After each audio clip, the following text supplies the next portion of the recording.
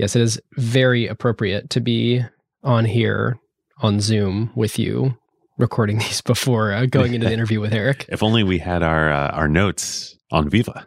Although I think it's a little bit out of our strike zone in terms of like perfect market. We would be the only podcasters in the world using Veeva. Peter is very focused on clear and correct target markets. Yes. Who got the truth? Is it you? Is it you? Is it you? Who got the truth now?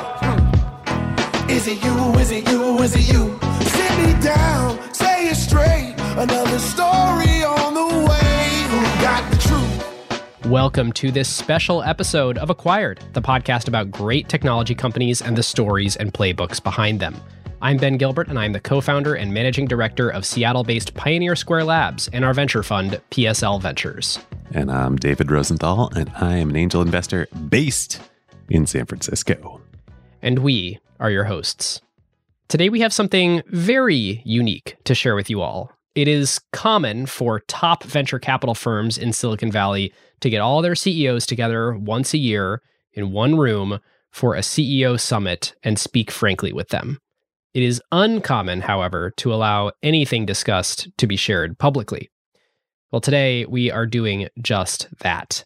The good people at Emergence Capital, in particular friend of the show Jake Saper, invited David and I to interview two very heavy hitters at their CEO summit last week, Eric Yuan, the founder and CEO of Zoom, and Peter Gassner, the founder and CEO of Veeva Systems. I think this is the first time that any content from any venture firm CEO summit has been specifically created for podcast public consumption. It's so cool. I think Peter has never done a podcast before. I think that's right. And he's built a $20 billion company. Yeah, the Veeva System story is amazing, as you will hear. We talk about they raised $4 million. That's four, like one after three. And on just that $4 million that they didn't even consume all of that capital, they've now built a $2 billion revenue business with incredible margins. It's such a cool story. And Peter is on the board of Zoom. And so as you'll hear, he and Eric know each other very well. And it's a super different company that we normally talk about too. It's vertical specific, so it's just in the life sciences industry. They sell high dollar software to pharmaceutical companies and I think biotech as well, right, David? Yep. So the topic that we discussed with both of them is capital efficient growth. And that's something we felt would be super valuable for all the CEOs in the room. And obviously that means that we think it's going to be really great for everyone to be thinking about right now. So rapid scaling on very little capital is something they obviously both know a lot about. David mentioned the $4 million total funding that Veeva raised before going public. As you remember from our Zoom episode with board member Santi Subotovsky, also an Emergence Capital partner, Zoom raised $30 million from Emergence and another $100 million from Sequoia afterwards, and they never touched the vast majority, if not all, of those funds. I think they didn't touch any of that $130 million. Eric had raised, as you'll hear about, he'd raised some money from angels along the way, and that funded product development, but none of the venture money was consumed.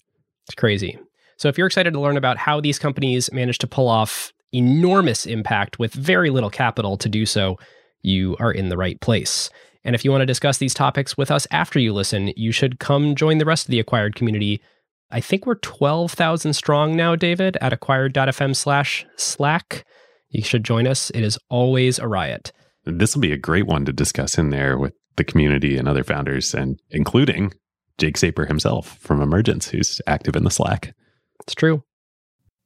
All right, well, David, this is the perfect time to talk about one of our favorite companies, Statsig. Yes. When we had VJ on ACQ2 earlier this year, they were already a pretty impressive kind of Series B stage startup with a killer team and early product market fit.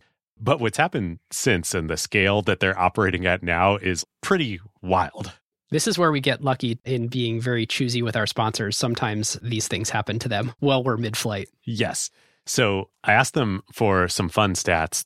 In the past month, Statsig shipped actual live product experiments to over 1.2 billion end users. Now, that stat is not deduplicated across apps, so there's some overlap. But I mean, even if you cut that in half to approximate actual flesh and blood human people out there. That's almost 10% of the world's population.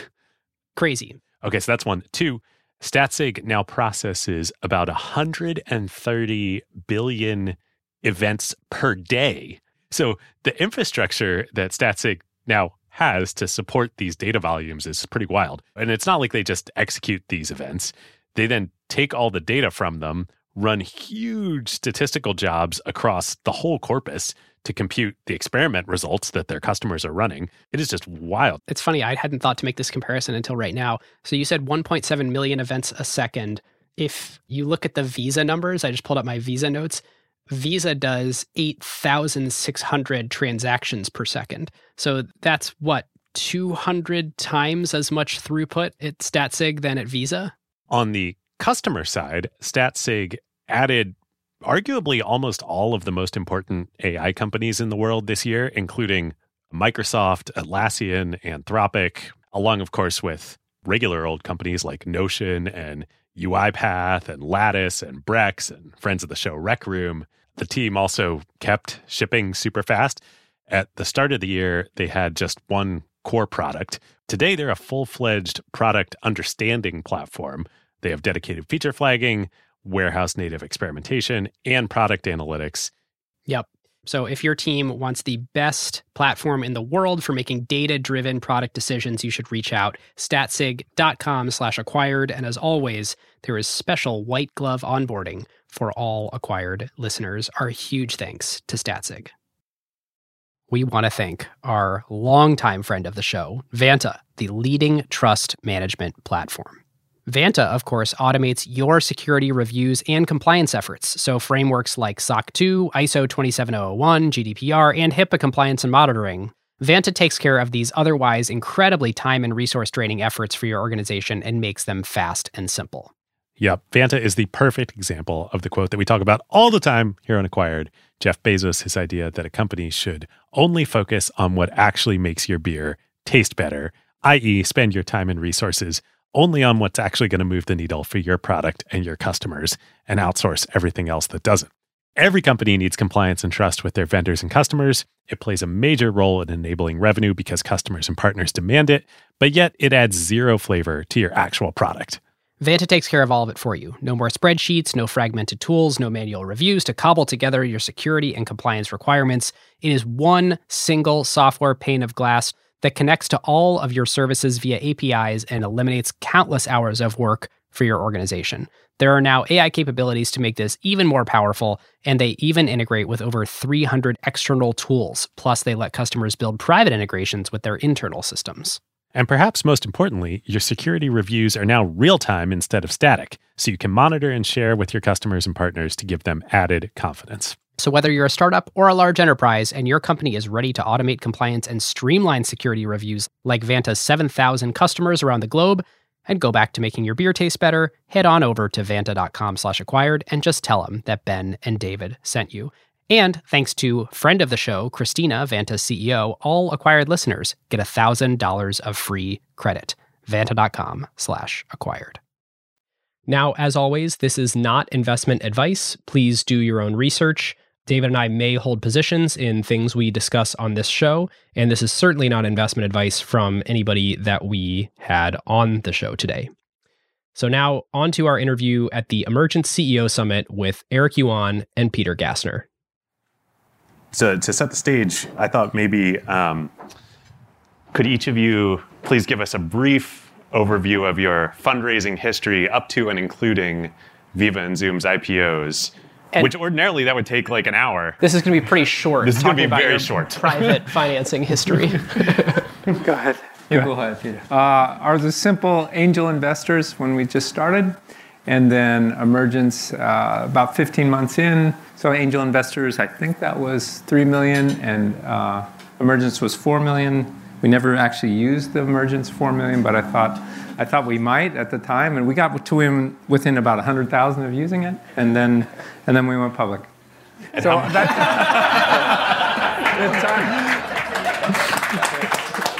The time frame, we started in 2007 in February, and we raised in about 2008, maybe March or so. So that was the environment at the time. Another very simple time to be fundraising and company building in. Yeah, it was hard to even open a bank account because it was the whole know your customer thing and financial crisis. So everything was hard.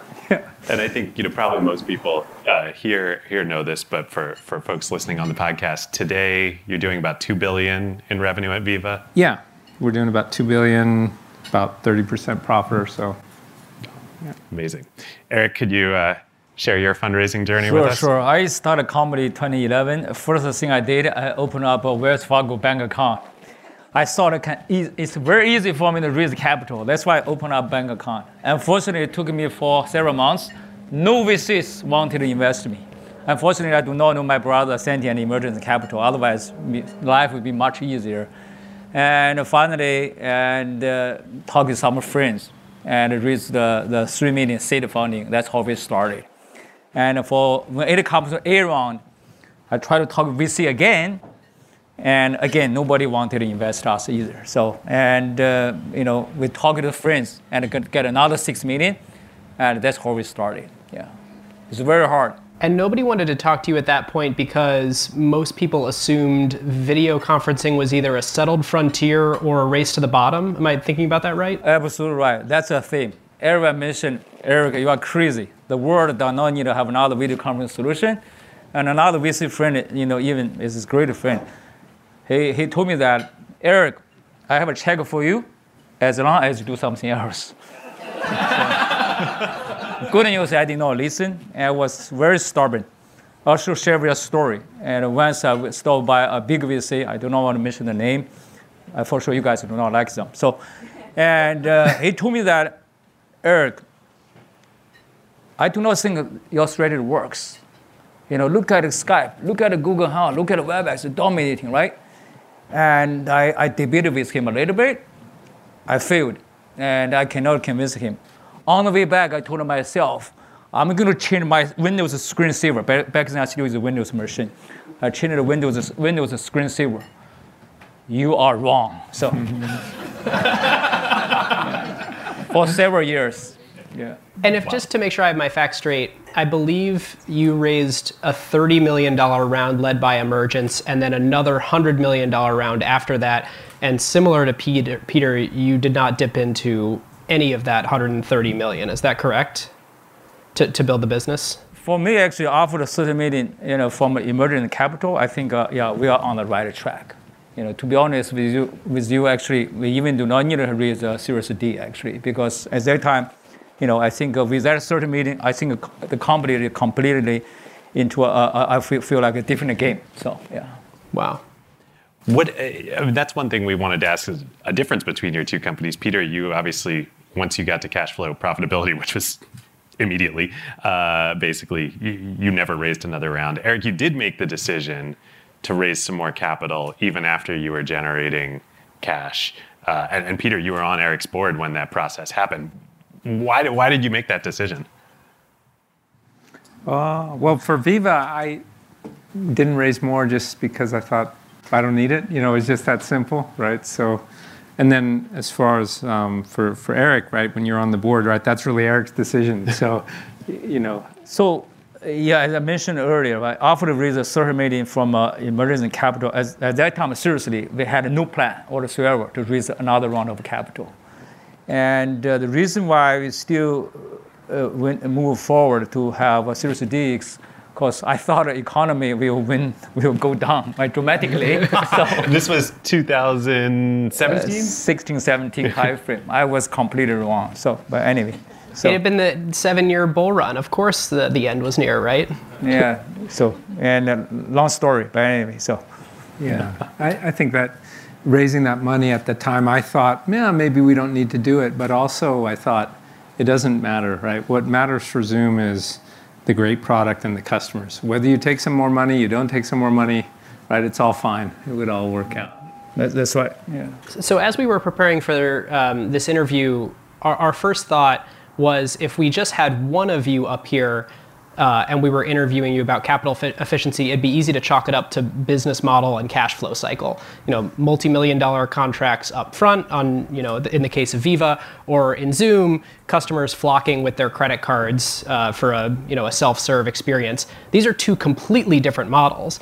And so I think one of the things that it illustrated to David and I is capital efficiency is a mindset and culture thing more than a business model thing.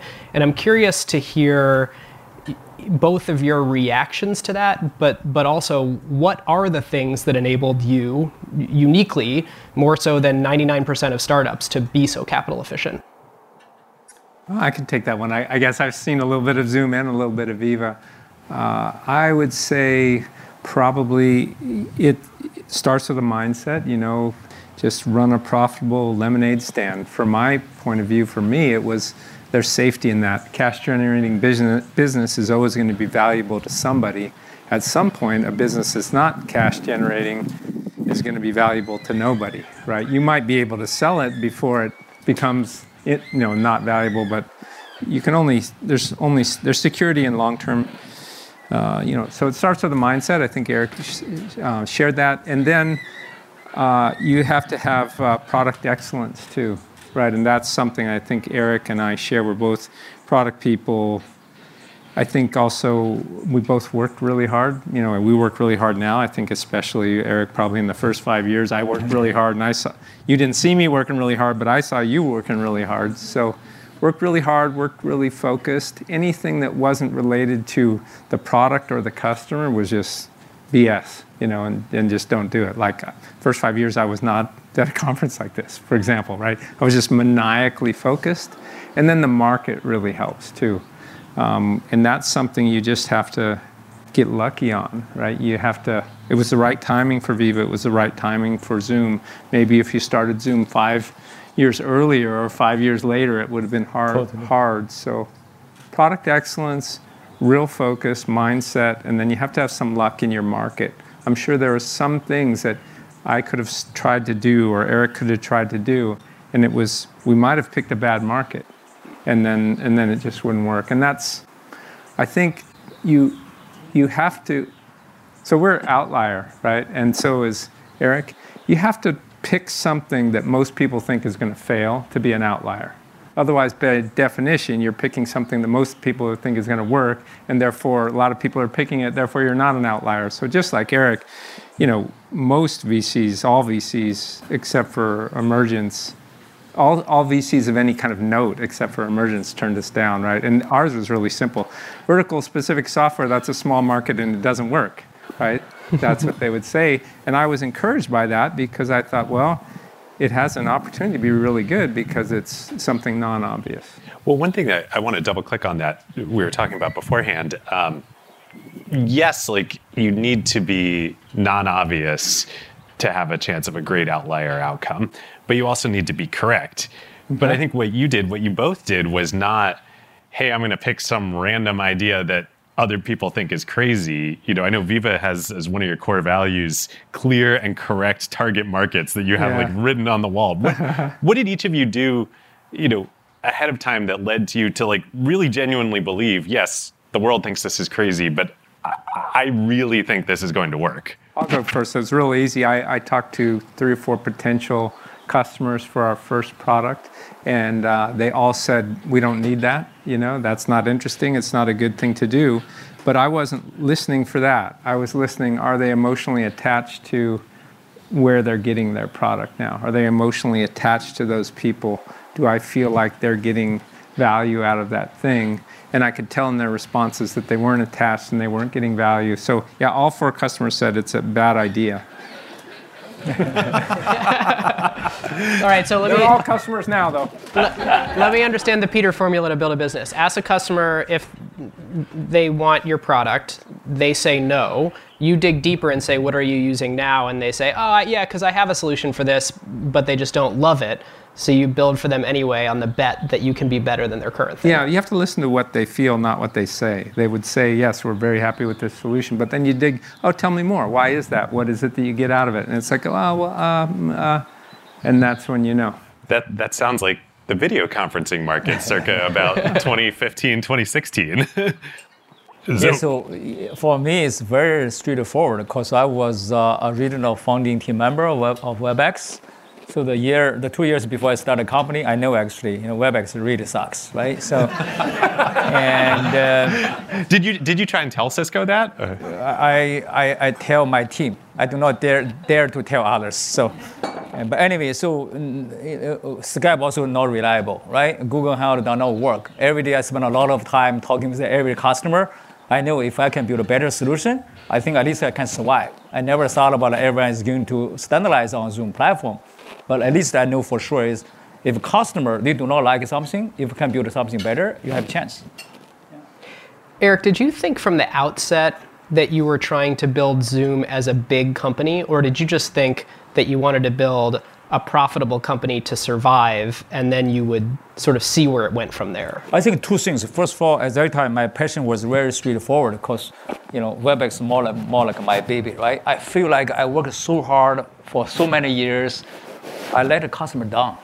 I really wanted to fix that problem, but Cisco did not want me to start over, and I had no choice, but to leave to build Zoom. That's the number one reason. And after I started the company, I realized, wow, it's so hard to raise capital, right? And by the way, the money that investors they give to you, don't think about that's money. That's a trust. Every dollar matters, right? That's why every day I was thinking about how to survive. Even today, seriously, I still think about I woke up at night, how to survive. So, you mentioned people in your team. When you started Zoom, you were a solo founder, but you brought a large number of people with you. One of the kind of first sort of operational topics we wanted to dig into around this topic of capital efficient growth is hiring and people. That feels like such an important part of the culture and DNA of having people who are going to get on board with, there's not going to be, the spiritual equivalent of kind bars and, exposed brick in our office here. How did you select for, maybe both of you, but Eric to start, because you brought so many people with you from WebEx. How did you select for the people that you brought? So all of them are very good engineers, right? Except for me. So I did not write any code. So, and on day one we had around 25. Very soon we get another 15, total 40 people, and myself included. All the 39 people, they all write all kinds of code. And this was all funded with angel money. Yes, exactly. Wow. But probably, I know actually, we can, with run rate probably less than 2 years, right? That's why later on we had a Series A. But we only have engineers just get the product done. And I'm more like a product manager, UI designer, and also the facility guy, everything else.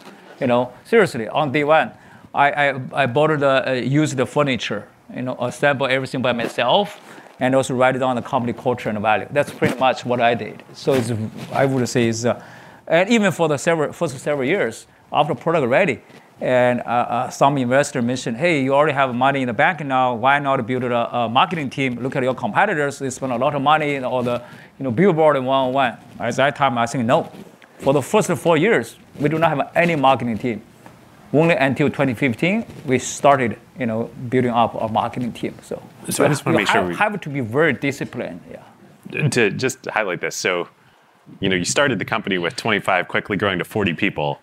But those were 39 engineers and you. No product managers, no marketing, no sales. Yeah. And that's the reason why I know how to use QuickBooks. I never know how to use that. So seriously, I had to learn how to use it. And So it sounds very easy to say, don't buy billboards. You got to get your customers somehow. How did you get the snowball going? A little bit lucky, because seriously, and luck does play a role, because the several weeks before we launched the product, seriously, we had no idea how to get a first customer. Luckily, and the very famous, the reporter, the Walter Mossberg, right? He evaluated our service, and we were so nervous. He's very straightforward, right? And the good news, he did write down a very nice article published in Wall Street Journal, and also he personally recorded the video, and over the night we got 50,000. 50,000 users from that article. Wow. But most of them, they left, after the several weeks. But those who stayed, I imagine that was the kernel of the virality of telling their friends who told their friends who told their friends. I maintain a very good personal relationship with them, either VIP account or send them a small gift. And someone they canceled, back then only $9.99. I personally send them an email. Why you cancel our service? What we can do differently? And we still maintain a relationship even today. So. We had one of the CEOs wrote in and asked us about different metrics to track. Did you have a North Star after you had those 50,000 people where you realized, okay, I'm holding something in my hand and the sand could slip through my fingers, but is there something I can measure to see if this 50,000 can turn into something? What were you paying attention to? To those very early, very loyal early adopters. Yeah. Even 100 is good enough. They are the early, I would say is the most loyal users. Double down to make sure they are happy. If they are very happy, guess what? Network effects. They are going to bring a lot of new users. So that's why even 49,000 users left. As long as 100 still stayed, we double down on that. So that's a strategy back then. Yeah. For Peter, on the hiring and people and organizational front, you had a very, very different type of business. Your customers don't buy with credit cards. Right. They buy multi-million-dollar deals, cash up front in a year for a year deal. You need a sales force to sell that, which usually means you need a lot of cash comp to compensate that sales force. Right. How did you think about the right people to hire as you were building and how to compensate them? Yeah, I think one thing Eric and I have in common are, in the early days, there's no wasted people, like no optional people, no wasted people, because it just adds, it'll burn through your money and it'll just make your decision making smaller and, more complicated. It's like sand in the machine, so no wasted people. And for us, we needed, because of the long sales cycle, so we needed sales right away, right? So I was the first salesperson, right? I started selling before I signed the articles of incorporation. Show up at the customer, hey, I think you should buy something from me, this thing that I'm going to make. Well, have you hired anybody? No. Well, okay, can you show us a demo you're going to do? No. How about a PowerPoint? No. Okay, and then come back a month later. I got a PowerPoint now. Have you hired anybody? No, not yet. And then just keep selling because it's a relationship-based business. Funny story, the first customer who bought, small customer, actually somehow through a relationship with my co-founder, we got to this guy, he was the CEO. He wanted to buy some software for this small department just because he was really peeved with his IT team. So this guy had no idea what we're selling. He's like, I know that my IT team doesn't want you, so I'm going to make a point and show them that I'm actually in charge here. So that's how we got our first sale. And you could barely log into the system at that time. Could you? That's amazing. I didn't know that. But then you got to hustle, right? Then just like Eric, right? Then you got to hustle. Oh my God, this customer wants to buy something, and then you're working super hard to make them successful. And Eric, I'm not sure I never asked you about this, but we never had customer satisfaction surveys for Veeva in the beginning. I always thought if I talk to those early adopter people, I will get the feeling. And if I have some survey, maybe I won't get the feeling. Totally, you're right. I agree with you. You can hide behind, when it's small, you can sort of hide behind metrics sometimes and it doesn't work. But if you actually talk to the human and you figure it out, you'll know what's going on. How can you tell us also the story of landing your first big customer, which I believe is probably the deal that really made the business? Yeah, there was a set, right? There was the first, the guy who was just peeved at his IT team, and then worked up to the next size deal and the next size deal, and it was always a step function, right? And so the first multi-million-dollar annual deals were a big customer, Pfizer, and it was just hand-to-hand combat. There was a partner at the time, actually, Salesforce.com actually at the time said, send a note that Veeva will never win this deal. And I replied back, I said, we will win this deal. And they sent it to you during the bake-off. Yeah, they didn't want to even come into the meeting with us, right? They were like, we're going to go with this other system integrator or something like that. So I sent an email back and said, we will win this deal. Why? Because we have better people that'll work harder, and we're Pfizer's only shot at greatness, and I think they want to shoot for greatness. And so, and I remember there was this big meeting with Pfizer. There was a guy in there in charge of it, and we had a certain amount of people in the meeting, and the guy stood up for Pfizer. He said, we have more people in this meeting room than you have in your company. You know, why should we buy anything from you? And I just said the same thing. We're your only shot. We're going to make something great, and we have the best people. So it seems simple to me. And then we got lucky, and we won it. And then I remember after winning it thinking, oh my God, now what? You know, now how are we going to make them successful? So the whole company got a bonus when that customer was what we called live and happy, which didn't have a formulaic metric. It was based on interviews. So did you use the invoice from that customer to then go fund product development? Yeah. I thought, oh, we've just raised a $3 million round of capital here, and it didn't cost us any dilution, right? The check came in. So that's exactly what happened. Yeah. Do you think that's still doable today? Like, I imagine there's lots of folks out there that are like, well, I would love to go invoice a customer and get cash in the bank. And you know, what situations is it possible to fund your product with customer revenue versus not? I think first of all, you can't be wasteful. Every person has to matter. I would almost think about, oh, we're hiring that person. Let's say we have to pay them $100,000 a year. My father was in the business of metalworking and machinery, and I remember him. He would I got to buy that lathe. How much is that lathe going to cost? Is it worth it? So I would think of people like, I'm buying $1 million machine because I got to pay him $100,000 a year. Is that $1 million machine worth it or not? So frugal, and then make a really excellent product, because that's the best way you can lower your cost of sales. So like Eric's product, you probably all notice it, that it's easy to use, but he made it easy to consume, the whole product. So he didn't have to convince a bunch of people. So that's how to do it. Excellent product, get a good price, easy to consume. You don't have to spend your money on salespeople because you have a differentiated product. Because salespeople, that's where it's really, really expensive. Right. You didn't have any salespeople. When I read the Peter's S1 document many years ago, at that time I still remember, wow, my God, this business model is so awesome. But in our case, our first paid customer, largest paid customer, only $2,000 a year. So we cannot use that to fund the new product development, because most of users pay us only for $9.99 a month, right? So that's really hard. But I do think, for all the founders, right, the business model very, very, very important, right? If you can figure out a way to do something similar as what Peter and Veeva does, that's the best. Do spend time on that.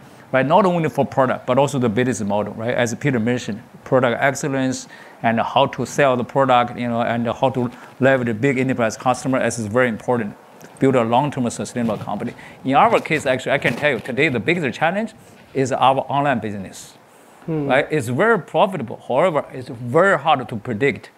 Right? They come today, next 2 months, they might leave, they cancel the service. This is not the great business. But enterprise portion is very good. That's why I learned a lot from Peter, how to manage a big enterprise customer.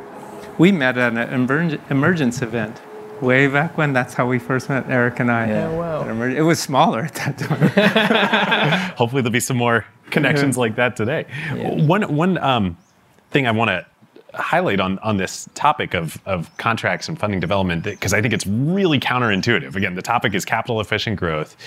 You would think that what you would want to do with that Pfizer deal, for example, or Eric, when you started selling enterprise contracts, is multi-year deals. Let's make this contract number as big as possible. Let's get as much cash up front. Let's lock people in for 2, 3, 4 years. That's not what you did at all, right?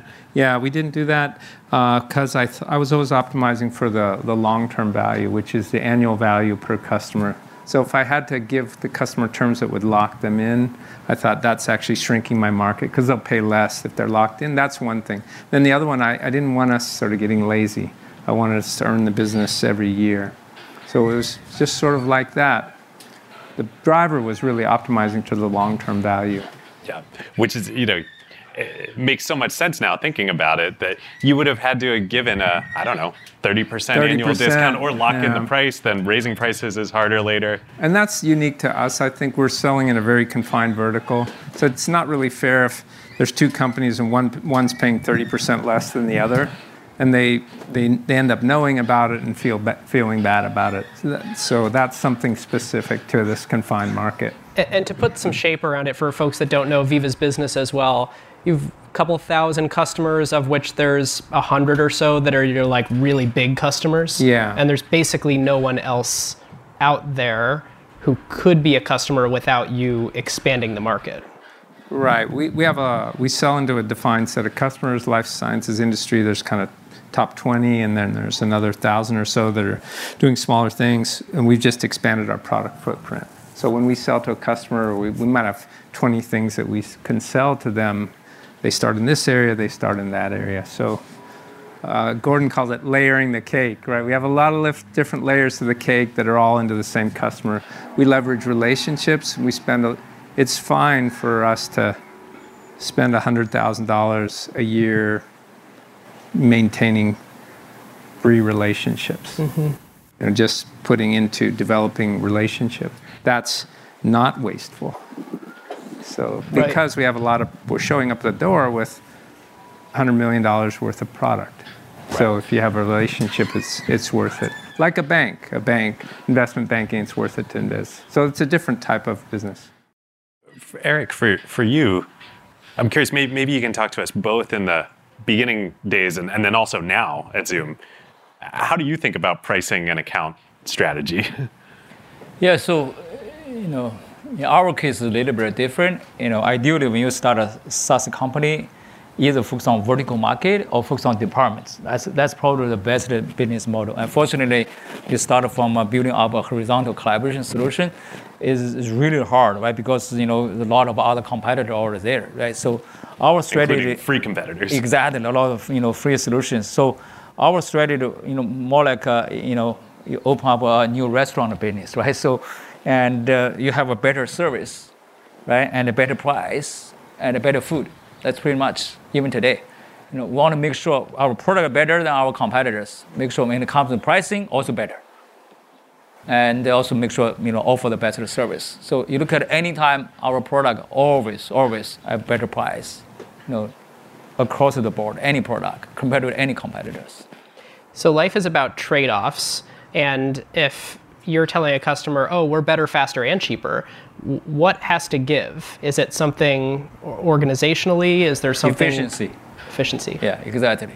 See, like a customer, they are probably going to spend a lot of money on marketing. What we can do to leverage the network effects, right? They hire like a 100 sales rep. What we can do to have a 50 sales rep, can deliver same value, right? So that's why it's very important to have internal, the efficiency. Yeah. Which is, is so funny that efficiency translates to capital efficiency, which translates to gross margin, or not gross, to operational margins, which translates to cash flow. Totally. Which is the whole point. Yeah, give you more flexibility, right? Yeah. Yeah. But I would say the key also is just the product excellence, right? Yeah, and totally. that comes from the core set of engineers you hired, I think, and then also you were especially very focused in the early days, right? Totally. You were not thinking about something else, right? Absolutely. You were thinking about video conferencing, and I would say, that's why I got to know Eric. I got to know Eric. I thought, that's a pretty focused guy. I bet his product is good. And then I tried out his product. Like, oh, this is really good. I want to join his board. So I think that's so is the product excellence can make you more efficient. Your sales cycle's more efficient. Everything's better. If your product was twice as good as WebEx, right? If your product was only 10 times better. 10 times better. But I guess my point is, if your product was only 20% better, it wouldn't have been enough. It wouldn't have mattered. You're so right. That's why I always like this restaurant analogy, right? You stop by in a restaurant, a brand new restaurant, if food does not work, even for free, you do not stop by it, right, anymore, right? So, again, I think back to Peter's point, it's extremely important. Right? Everything starts from one thing: the product. Product excellence, that's a foundation. You can optimize a lot of things. If a product does not work, forget it. everything else. Just double down, triple down on product. That's the number one thing, Peter right on. And that's a lot about people, right, Eric? About which people you put on the product. Yes, totally. Eric was very particular about getting the best people. So people, we can come back to that. I remember when we talked about with Santi on the episode we did on Zoom's IPO years ago now, your named executive officers in your S1 were not like you think typical, here's high-flying SaaS company, there's going to be a VP of sales from Salesforce, there's going to be a chief marketing officer from HubSpot, whatever, and nothing wrong with those companies and those people, but I think at both of your companies, the people you brought in as leaders were up-and-comers. They weren't, the established superstars.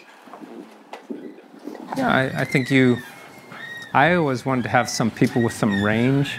They could get very hands-on, but also grow into managing. I guess I've always thought to try to get people to do something that they haven't done before, so they would have a little bit more mojo, have an opportunity to do something that they haven't done before. And the team is very important. The chemistry of the team is much more important than the skills of the individual players. In a lot of ways, that comment reminds me, there's a parallel between you not signing multi-year deals where you're forcing the product to earn the customers, and you promoting internally where you're keeping people hungry and forcing them to do their best work to earn that job. Well, it's more thrilling when you can give somebody a chance to do something that they haven't done before, for me and for them. There's more fulfillment. Otherwise, it's why you're doing the same thing you've done 3 times, and what's the allure? Well, I can get rich. Okay, just at some point, that doesn't keep you going at the end of the day. Would also I imagine there's an element of compensation to this strategy too, which translates to capital efficiency. No, not really, no. I always think of equity versus cash, but... I don't think so. I never really made any kind of decision on people based on that. You got to get the right person, and then pay the right compensation for the right person. But always the right person first, and then figure out the compensation. Peter, right on. Actually, back then when we tried to make an offer, right, to some executives, right, at that time, the feedback, why not hire someone very experienced and seasoned leaders from outside? It's really not about a comp package, because, when it comes to hiring, at Zoom, we really like to hire those people with a self-motivation and a self-learning mentality, right? Including the senior executives. And they can grow themselves along with the company growth. And plus, they are very loyal. I think that was our philosophy. I thought that's the best philosophy. After the COVID, I think I was wrong, actually. There's a bigger flaw also. Because when business auto grows your team, and guess what? The executives or team, they are not ready. Usage 15 times, 20 times more. The revenue 7 times more. Our team, even not myself included, even not twice better. This is one challenge I learned. That's a mistake. Another mistake is we think all those executives or key team members, they can learn along with the company growth. However, the pace is different. Right? Someone can learn quickly, someone very slow, right? That's why also that's another flaw, right? That's why looking back, I feel like, we should have a mixed, team structure, right? Someone, they have a potential, they can grow themselves. Someone else, you have to hire some seasoned leaders. You never know, right? In case suddenly your business is going to take off. At that time, your team not ready. That's a challenge we are facing today. So you need to have some members of the team who have experienced scale bigger than your company, but other people that you're developing. Exactly. That's a healthy mix. Back then, prior to pandemic, I think too stubborn. I should learn more from Peter. I think everyone, you have to have a potential. You do not need to have a great background. Actually, looking back, that's not right. Interesting. Maybe a mix would be better. Mix is much better. Do you think that applies do you think you should have done that even in the early stages of the company? Not early stage, right? For the first 4 years, no need. But down the road, you already see the market fit, right? The product fit. You want to scale your business. At that time, you have to change your philosophy. Yeah. There's another, these parallels keep popping up for me where Zoom is one of the greatest product-led growth companies of all time. And yet here you are talking about the beauty of predictable revenue that comes from enterprise contracts. And it's the same thing. It's not that experienced people are better or that in-house talent is better. It's that you need that mix. Totally. Yeah. The healthy mix is very important. Yeah. So the last, one of the last sort of disciplines within a software company that I want to talk about operationally in this context is marketing, with both of you, but particularly with Eric. When we were chatting with Santi and with Peter, we sort of asked this question. We're like, you scaled, once you had the product developed, you scaled with such beautiful capital efficiency, but you did spend money on marketing. I mean, you joked about the billboards, but there are Zoom billboards now. And I asked them, how did Eric and Zoom think about spending money on marketing? Well, I'll let you tell the punchline, but how did you think about it? Yeah, that's even today, every Tuesday, we have 3 hours, staff meeting, right? This morning, the first topic read about reviewing our top 10 marketing programs. Even today, still, I think it's very tricky. The reason why is you do not have, I would say, is a sort of like a formula, right? When to spend more, when to spend less. It's not like that. As a founder, you have to spend time on marketing as well. Do not always focus on product or the sales. Marketing also is very important, right? However, when to invest in marketing is very tricky. Every business is different. In our case, we specifically, made a decision: no marketing team for the first several years. Because this is not something new, right? This is a product, or this is very, very mature market. Everyone understands video conferencing. How if your product works, you really don't need to have a marketing team, right? We try to prove that point. After that, after we have a paid customer, a lot of customers, the customer told us, Eric, I never heard about Zoom, but I tried a product, the product works, right? Why is that? We received a very consistent feedback like that. I know that's a signal, right? Then we double down on that. Then 2015, we created a marketing team. And also, even after that, we also measure every marketing program spending. Early on, I spent a lot of time trying to understand. I'll give one example, like SEM, right? Every company, you spend money on SEM. First time I sent a check, oh my God, this is the price of paid to Google. Oh my God, this is the largest check I'm going to sign. Do you remember how large that check was for context? That's more than 200,000 a month. A month? Oh my goodness. Yeah, it's crazy. That's why I say I wanted to deep dive to understand. But by the way, marketing team is all very well educated by Google, right?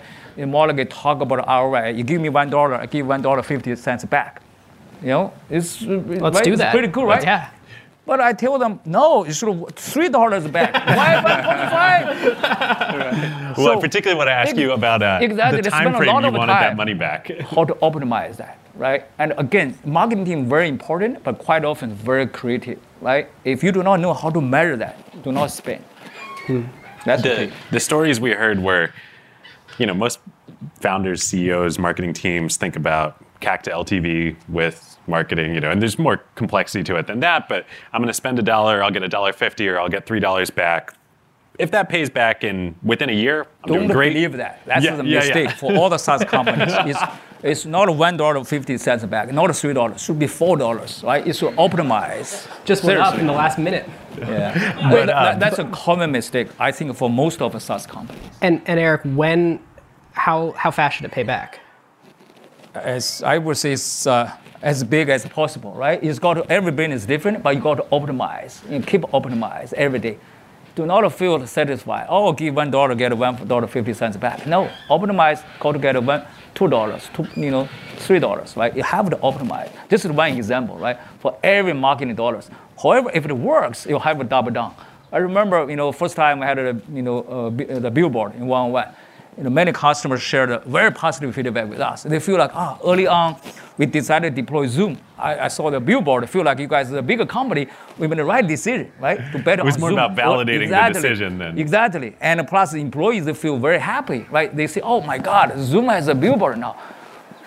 After that, I realized, why not double down on that? I told our team, how many billboards do we have in one? This one. I said, no, 3. It works. Yeah. So that's why you have to know when to double down, when to take a step back. If you know how to effectively measure that, that's very important. Well, we spent most of today talking about how to build the castle and how to have a profitable castle. Not sure if that really extends, but now let's talk about the defending the castle. I'm curious. Maybe let's start with Eric and then go to Peter, since we've been on a good Zoom streak. Where do you see the source of Zoom's defensibility as a business over the next 30 years? Yeah. So.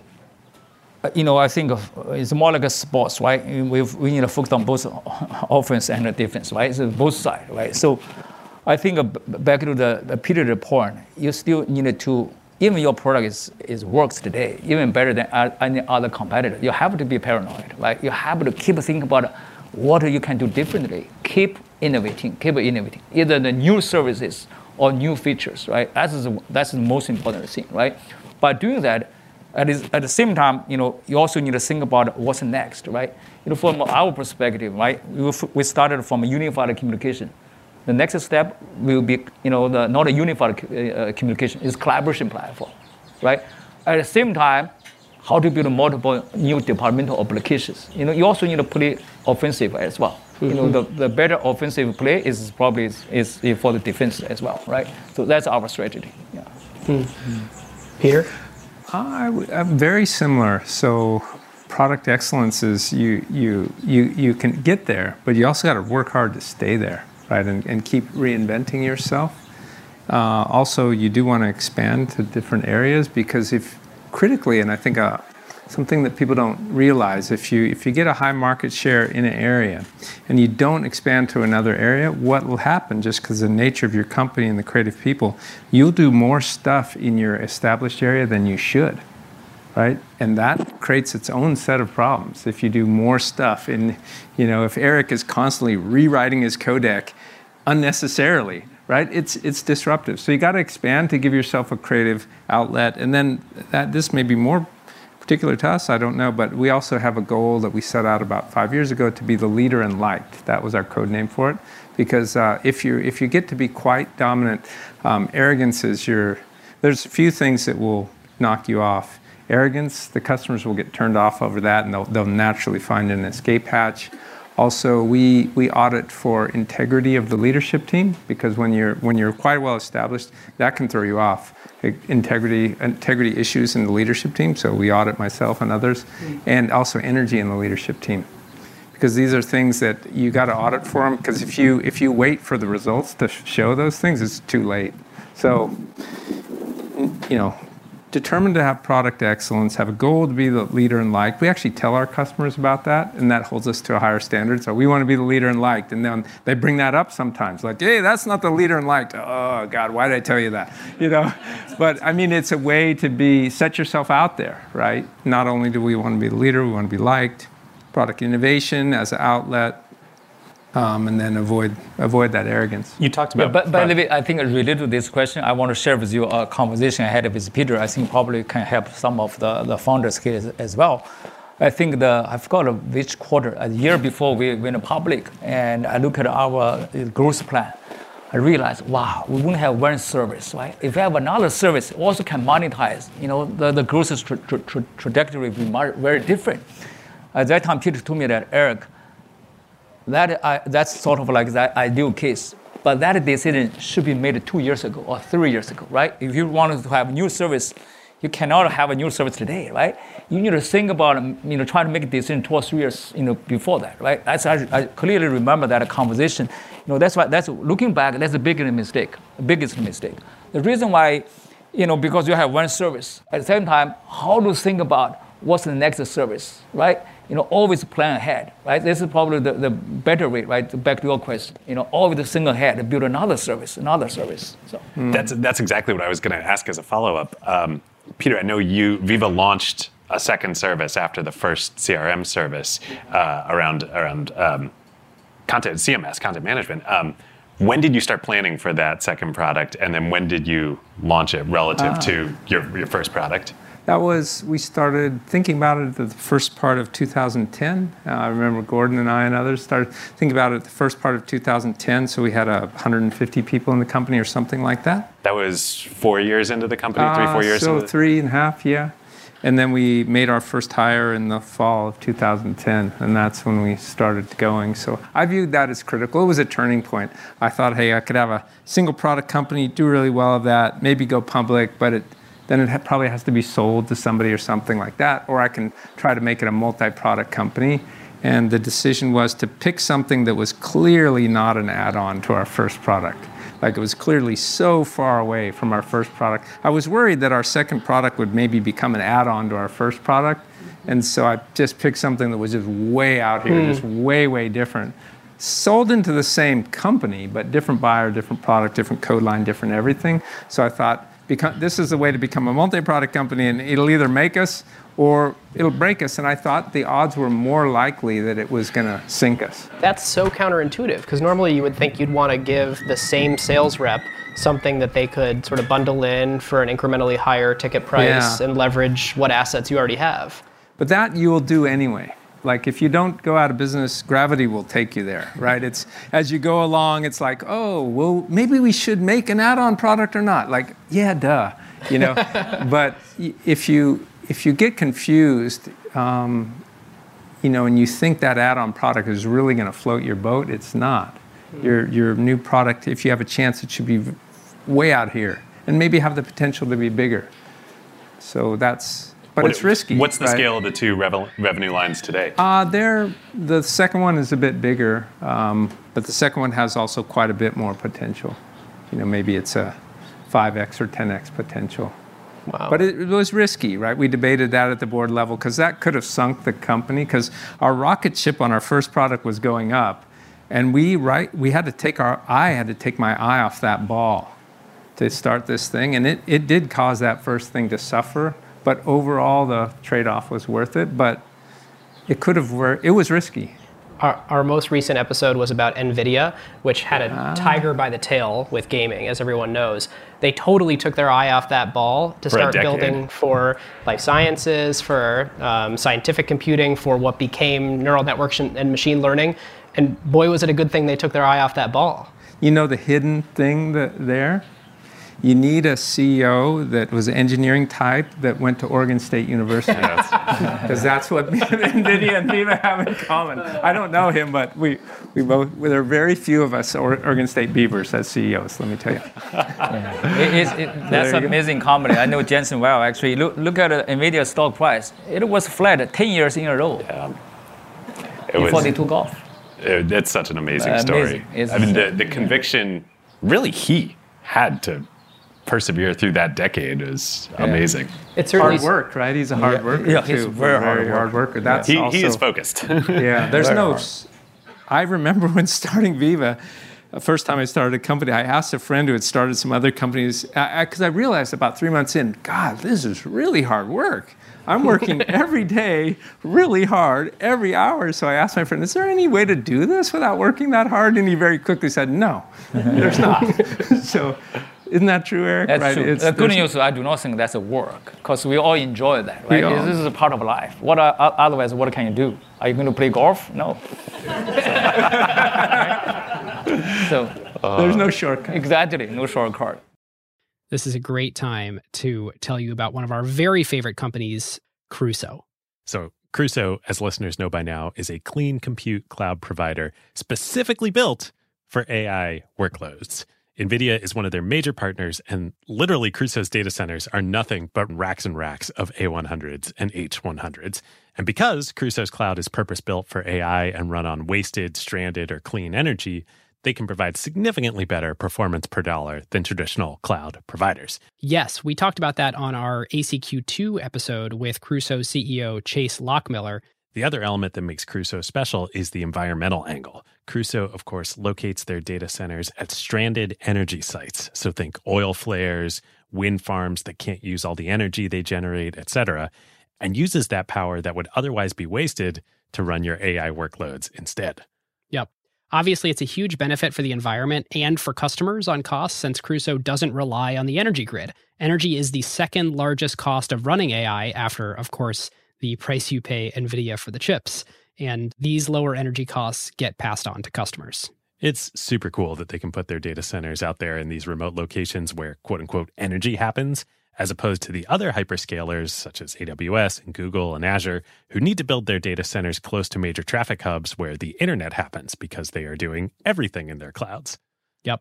If you, your company, or your portfolio companies would like to use the lower cost and more performant infrastructure for your AI workloads, go to crusoecloud.com/acquired. That's CRUSOE cloud.com/acquired, or click the link in the show notes.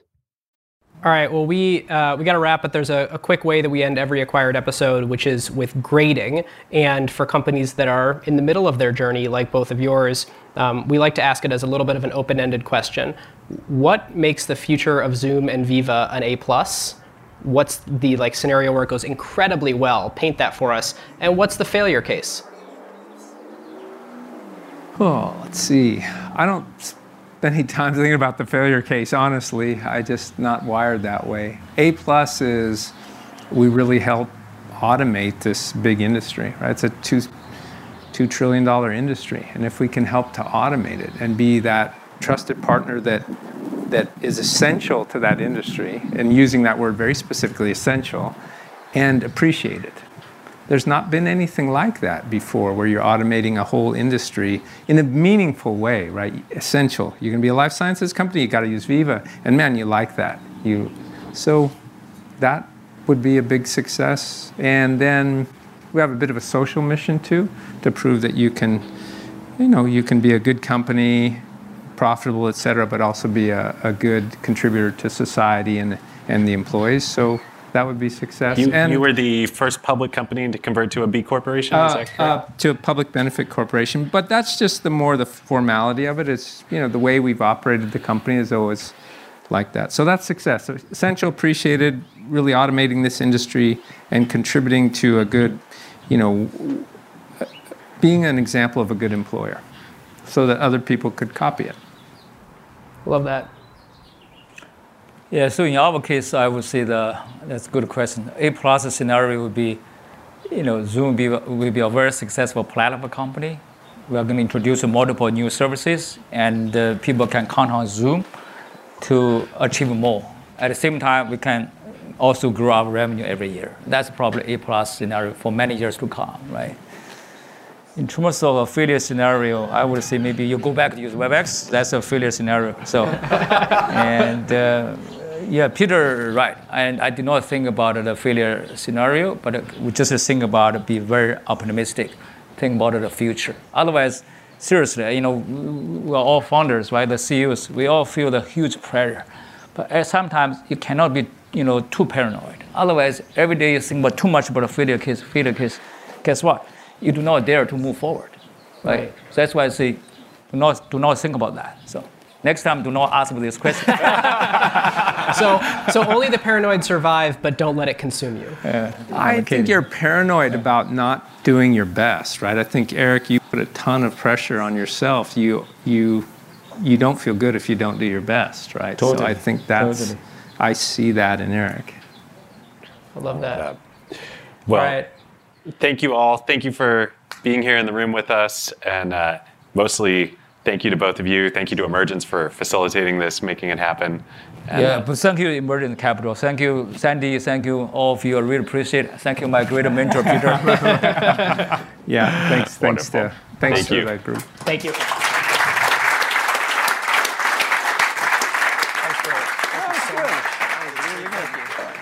Thank you. Well done. Thank you, Peter.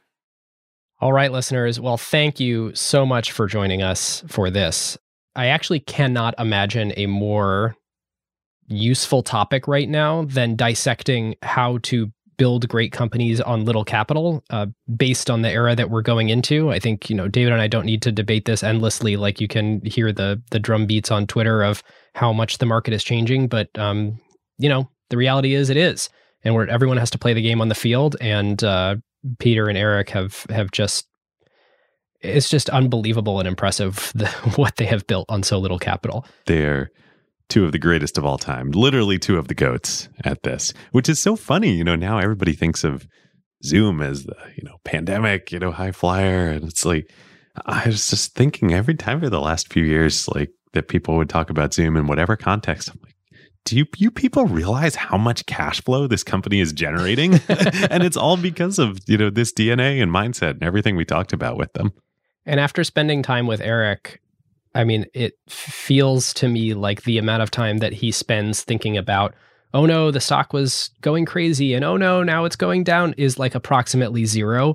They're thinking about how do you build a great company and how do you generate happiness for customers, build a profitable enterprise, and grow that profitable enterprise. And it was a nice, refreshing viewpoint to get to spend time with him and Peter. Well, if you want to chat about this with us, we would love to do that with you. You should join the Acquired Community Slack at acquired.fm/Slack. 12,000 smart, courteous, and kind people have done so before you, so you would be in great company. We also have our limited partner show, and if you want more Acquired between now and our next special, which we have recorded and is awesome, and we are very excited to release, you can search Acquired LP Show in any podcast player, Spotify, Overcast, Apple Podcasts, anywhere you listen to podcasts, and find that there. We have a job board, acquired.fm/jobs, where we curate the most interesting jobs that we think we should make available to the Acquired community. Huge thanks as well to our friends at Emergence for making this possible. That's so true. I'm so happy I'm wearing my Emergence Capital fleece right now. You got to rep the swag with pride. Got to rep the swag. Seriously, I was thinking as you were saying that, I know we talk about the Slack at the beginning and end of every episode. It really is like, it's not just like, oh, you should join the Slack because you like Acquired. Like, if you're listening to this, you are probably a founder, an employee, an investor, working at companies of any size where this is relevant. And so is everybody else. And people are like, this community is amazing. People are talking about this in Slack. Jake from Emergence is right there in Slack to talk about this. People DM each other. There's so much vibrant discussion. Can't underline it enough. It's such a great part of the Acquired community. And if you're not part of it, you should absolutely join. That you should. All right, listeners. We'll see you next time. We'll see you next time. Who got the truth? Is it you? Is it you? Is it you? Who got the truth now?